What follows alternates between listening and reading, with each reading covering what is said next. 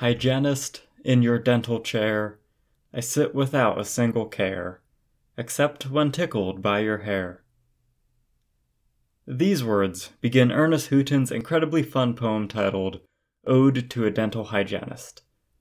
By trade, Mr. Houghton was not a poet, but an anthropologist. Nevertheless, whether amateur or professional, any worthy poet will have three imperative resources at hand: a dictionary, a thesaurus, and an etymological dictionary, etymology being the study of the origins and histories of words. To give an example, suppose that I'm looking for a word to describe the ideas of healing, removal of pain, soothing, and the like. None of these, though, truly capture the nuance for which I'm struggling. So I use a thesaurus to look up the word allay, and just maybe it lists nepenthe as a synonym. Unfamiliar with this word, I look it up in the dictionary. A New Age or otherwise inferior dictionary might define nepenthe as something like a sleeping potion, or possibly equate it to laudanum or another opiate. But an honest dictionary will tell you that it is a medicament mentioned in Homer's Odyssey, mentioned as a drug that remedies grief and causes the forgetting of sorrows. The diligent poet's next step is to consult an etymological dictionary. Nepenthe, it turns out, is derived from the Greek word penthos, meaning sorrow, suffering, or grief, and the prefix ne, which is a negative modifier. Combining these, we ascertain that nepenthe is not a mere sleeping potion or opiate, but a substance that removes grief and sorrow. Therefore, to take nepenthe is more than using alcohol or laudanum to overcome sadness. It is taking a mythical elixir to remedy unbearable, intractable grief, to cure suffering. Edgar Allan Poe used the idea of nepenthe poignantly in his poem The Raven, when he penned, "Then methought the air grew denser, perfumed from an unseen censer, swung by seraphim whose footfalls tinkled on the tufted floor. Wretch, I cried, thy God hath lent thee, by these angels he hath sent thee, respite, respite and nepenthe from thy memories of Lenore. Quaff, O quaff this kind nepenthe, and forget this lost Lenore." Quoth the Raven, "Nevermore." Poe's description of this lugubrious scene is brilliant. He says, "Quaff, O quaff this kind nepenthe," because to quaff is to hastily drink an overwhelming amount. After being in the desert without water, the traveler does not drink water, the traveler quaffs water, a gallon or more, all at once if possible. To quaff is to pour the bucket into your mouth like you'll die if you don't. Whoever quaffs something nearly drowns himself trying to take it in, because that is the urgency with which it must be consumed. So Poe's tormented lover is not looking for a sleeping pill. He's looking for an impossible cure that will relieve his abject suffering. But not stopping there, he needs it now, right this second, as much as can be found. "Quaff, O quaff this kind nepenthe," cries the wretched soul, "and forget this lost Lenore." Quoth the Raven, "Nevermore."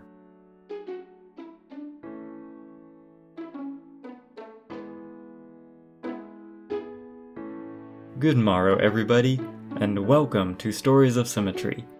My name is Ben LeBoot, and today we are talking about suffering. But I promise that it won't get you too down, and that we'll end on a high note.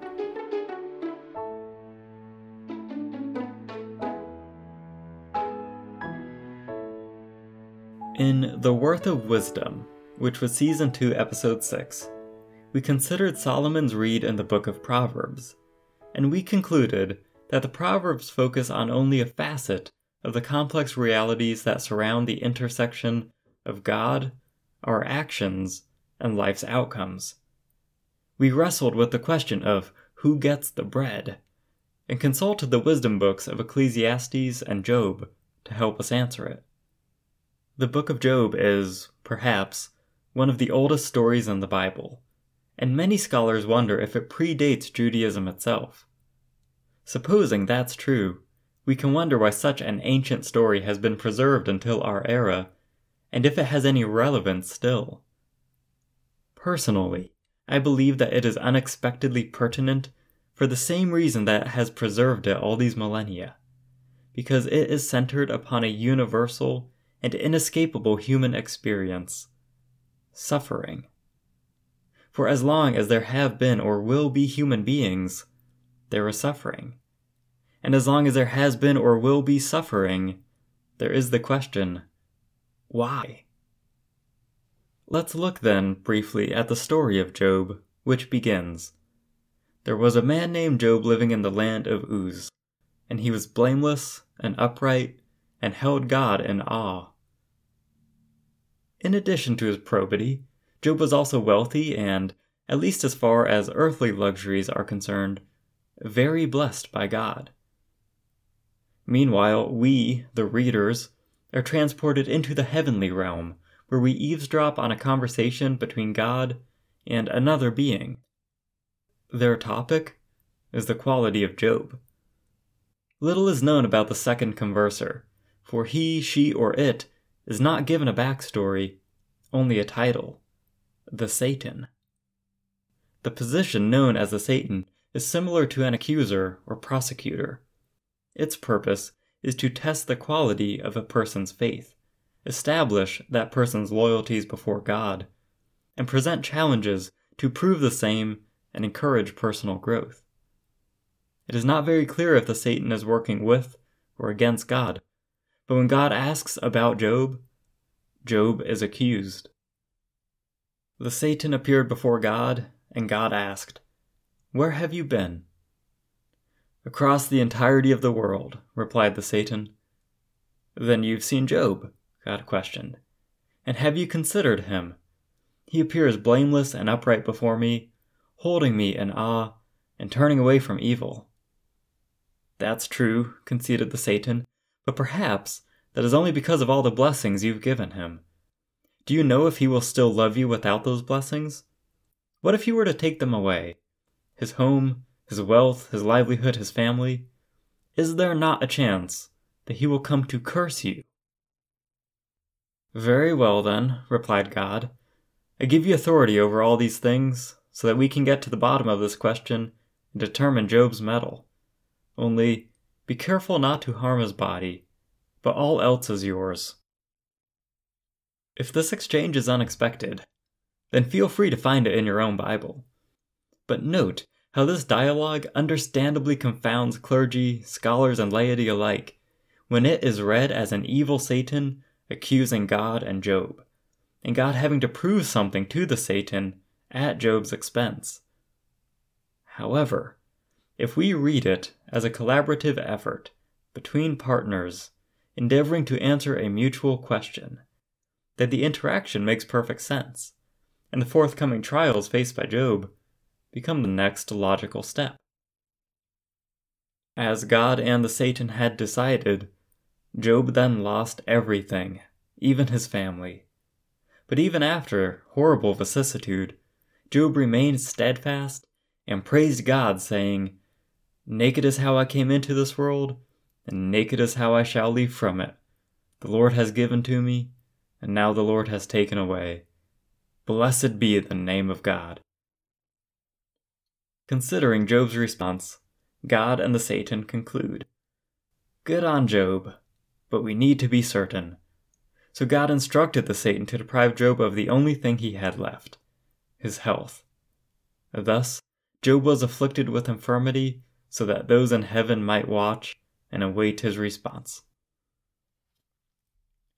Following his peripetia, Job was fortunate enough to have a few friends who, like any thoughtful companion seeing their mate's misadventure, tried to comfort him. Most of the book of Job consists of his friends' attempts to comfort their hapless buddy. They try to rationalize Job's situation and say things like, "Job, we all know that God doesn't act capriciously or randomly. Surely, then, these evils have befallen you because of some sin you've committed, even if unknowingly. Are you sure you haven't murdered anyone? Haven't stolen anything? Because of course God wouldn't have done this for no reason. To every inquiry about possible sin, Job replied, "No, I haven't done that." His friends exhausted their guesses and eventually began to run out of ideas. And all that while, as they pondered, God remained silent. That is, until chapter 38, where the Bible says, "Then the Lord answered Job out of the whirlwind and said, 'Who is this that darkens counsel with words without knowledge? Gird up your loins like a man, and I will question you, and you will make it known to me.'" For the next 4 chapters, God berated Job with rhetorical questions like, "Can you bind the chains of the Pleiades, or loose the cords of Orion? Is the wild ox willing to serve you? Will he spend the night at your manger? Can you draw out Leviathan with a fishhook, or press down his tongue with a cord? Who shut in the sea with doors when it burst out from the womb and said to it, 'Thus far you have come and no farther'?" Thus God chided Job, but it wasn't lamb-based for the sake of lamb-based, for God was trying to stress to Job an idea that we mention frequently here on Stories of Symmetry, that we don't see things from God's perspective. As God spoke through the prophet Isaiah, "For as the heavens are higher than earth, so are my ways higher than your ways, and my thoughts than your thoughts." In a way, it's about sample size, because God sees infinitely, but we see with narrow eyes. Therefore, how on earth can we assume that we know better than God? I draw my conclusions from finite experiences and limited understanding, but only God knows what will be best for me, and best for his kingdom. Returning now to the story of Job, God's harsh vituperations are a reality check that ask Job, "Who are you to say what I should or should not do? How I should or should not act? Your counsel is words without knowledge, because neither you nor your friends know the things I know, or bear the responsibilities I bear." At the end of the Lord's homily, Job bowed his head and humbly replied, "I have uttered what I did not understand, things too wonderful for me, which I did not know. I had heard of you by the hearing of the ear, but now my eye sees you. Therefore I despise myself and repent in dust and ashes." 2 audiences benefit from the story of Job and its questions about suffering. First, we, the readers, are an audience. But secondly, there are the characters in the story itself.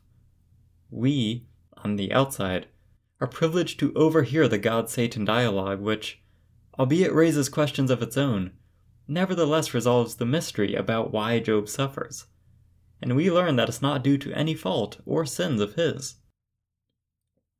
But for the other audience, Job and his friends, they are provided no such answer. God spoke to Job, but only to press upon him the inappropriateness and futility of his attempts to figure God out, as he and his friends were doing. Nowhere in that address did God explain the cause of Job's suffering. God never said, "Oh, by the way, the misfortune and evils you experience are not because of something you did. In fact, the angels and I agree that you are the most righteous person on earth." No, God never said that. God never answered the question of why. This is what's known as dramatic irony, where we the audience know something that the characters do not. In the story, the reader gets something different from the characters therein. The reader walks away with an entirely different perspective than miserable Job and his friends. For them, there was no explanation for Job's suffering. All throughout, and through the very end, they could not, despite their best collective effort, explain the circumstances surrounding Job. What they did get, however, which many of us never receive, was a direct address from God. But as we've noted, even when God came and confronted Job, God did not explain the reason for the suffering. God disabused Job of his perspective and corrected his mentality, and instilled Job with the fear of the Lord. But why did God not additionally gift Job with a peace of mind and explain the reason for his misfortune? God, of course, could have, but must have chosen not to. Perhaps God does not wish to explain suffering, or maybe the explanation will taint the experience if any positive takeaway is to be gleaned from it. But whatever the reason, God chooses not to explain suffering. The reader has a different perspective than the characters. For the reader's vantage point peers into heaven while God and the Satan were discussing Job and resolved that he be tested. Therefore, we can extrapolate that perhaps suffering is not always the fault of the one who suffers. We can gather that, at least in Job's case, suffering was a form of trial, to test the validity and worth of Job's faithfulness to God. But still, even the reader has no definitive answer or explanation for suffering. Finally, whether audience or actor, we and the characters alike are told that we don't know what God knows, nor do we see what God sees. Therefore, it is vanity, sheer imbecility, and just maybe some degree of heresy to think that we know better than God and that the Holy One ought to more vigorously consider our opinions about the universe and its intendants. No, rather, God's ways are above our ways, and we should be thankful for that, because if it were otherwise, then our God would not be a deity worth our time. But since our God is a worthy God, we can be thankful and trusting, even when it's difficult.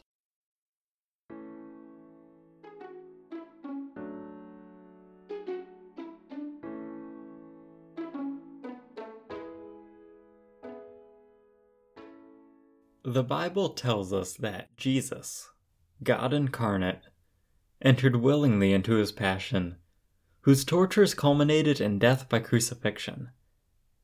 There are many artistic representations of grisly crucifixion, one of the most common being the Catholic crucifix.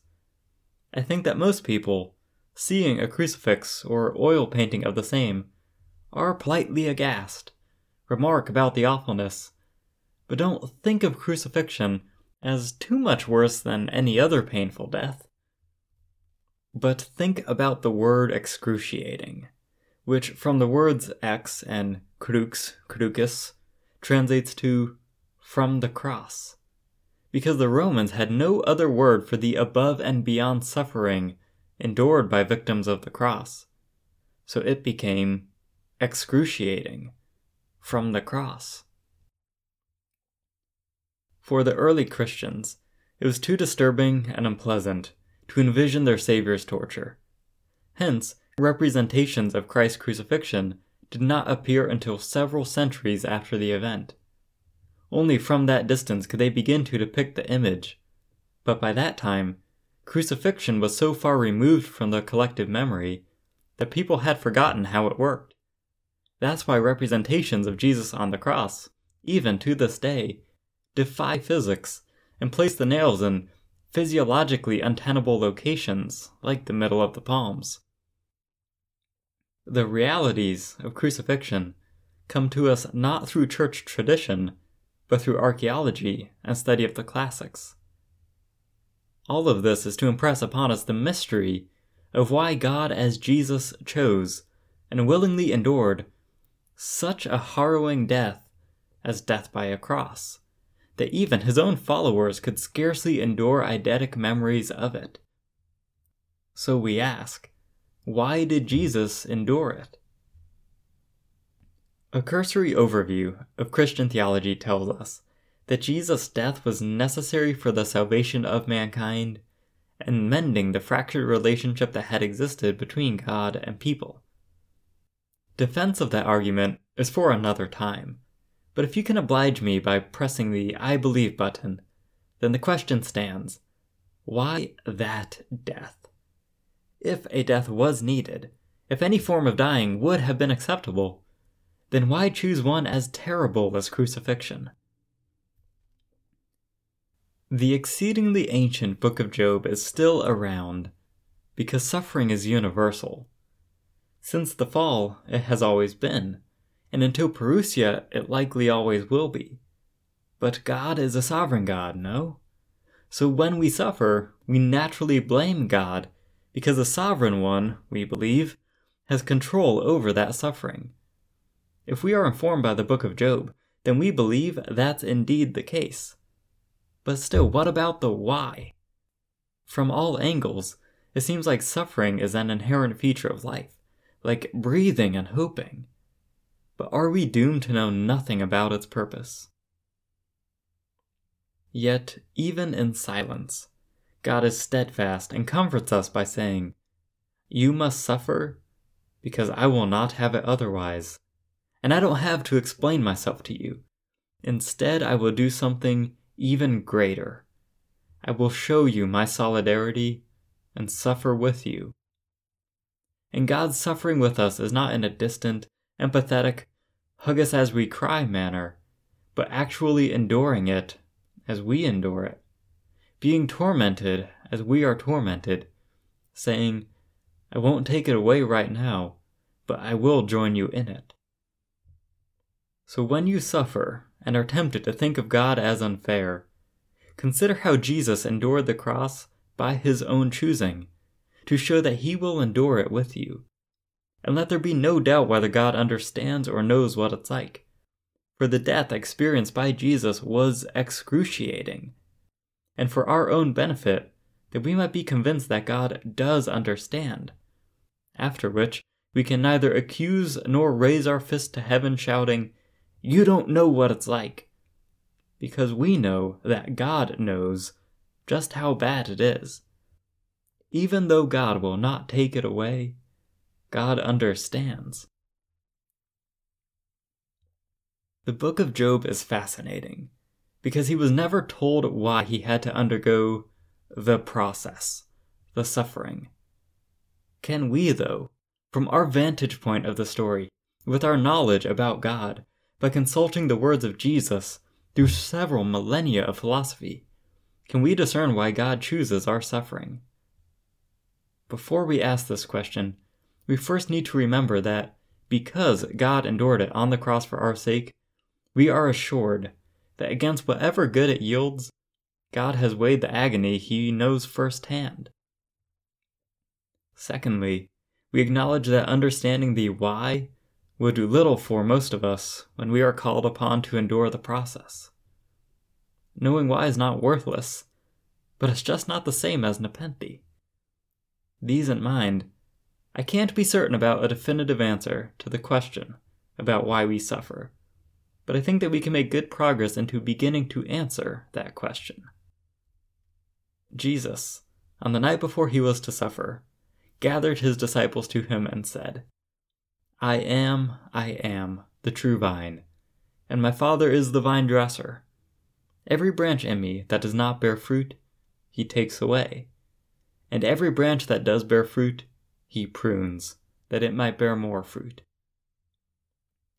According to Jesus, every living person is a branch, and whether you bear fruit or not, God will cut the branch that is you.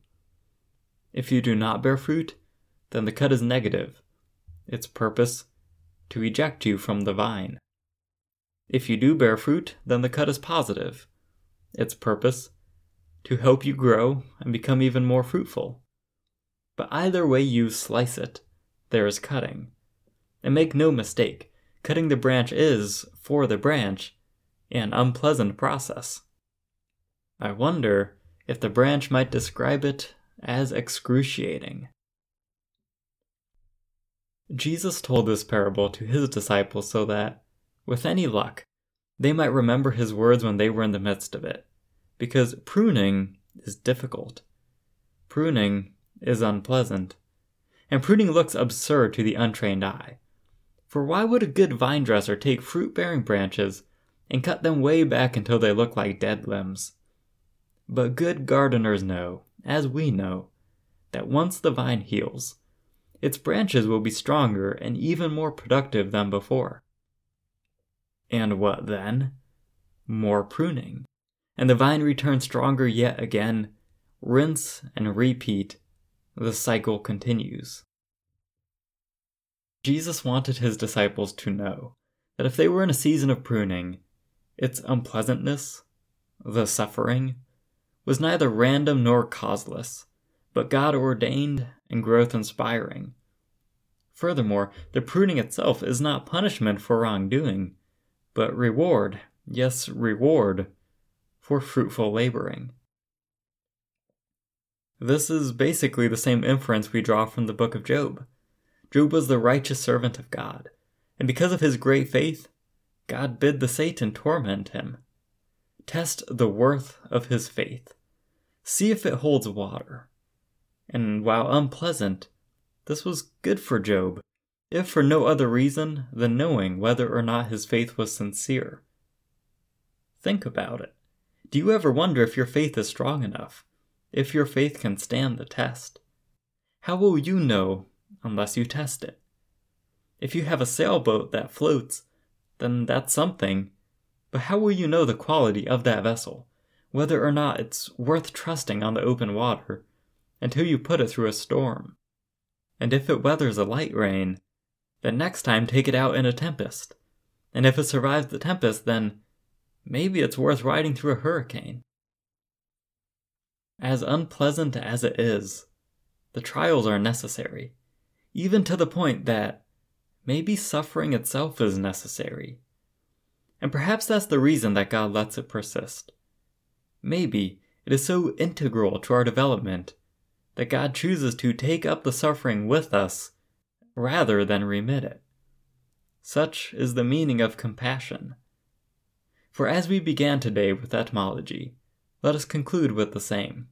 Compassion comes from the Latin words cum, meaning with, and patio, passus, meaning to suffer. Therefore, compassion means to suffer with. Daniel, from the Old Testament, had 3 friends, Shadrach, Meshach, and Abednego.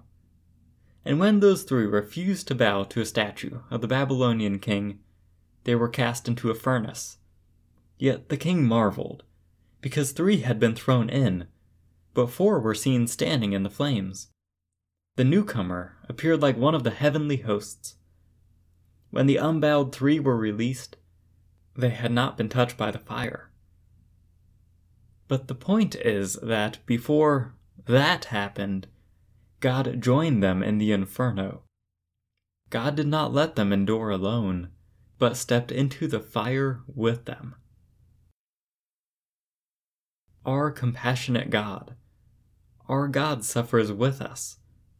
Maybe we are being tested, or maybe not, but either way, God joins us, because it is excruciatingly necessary.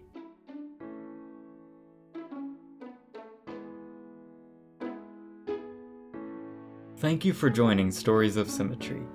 My name is Ben LeBoot, and if you enjoy this podcast, then please share it with the people in your life, and consider subscribing and leaving a positive review. Remember that blogs, episodes, and more are on our website, storiesofsymmetry.com, and on Facebook and Instagram, @storiesofsymmetry. The next episode will be out in 2 weeks, and until then, go with God, go in peace.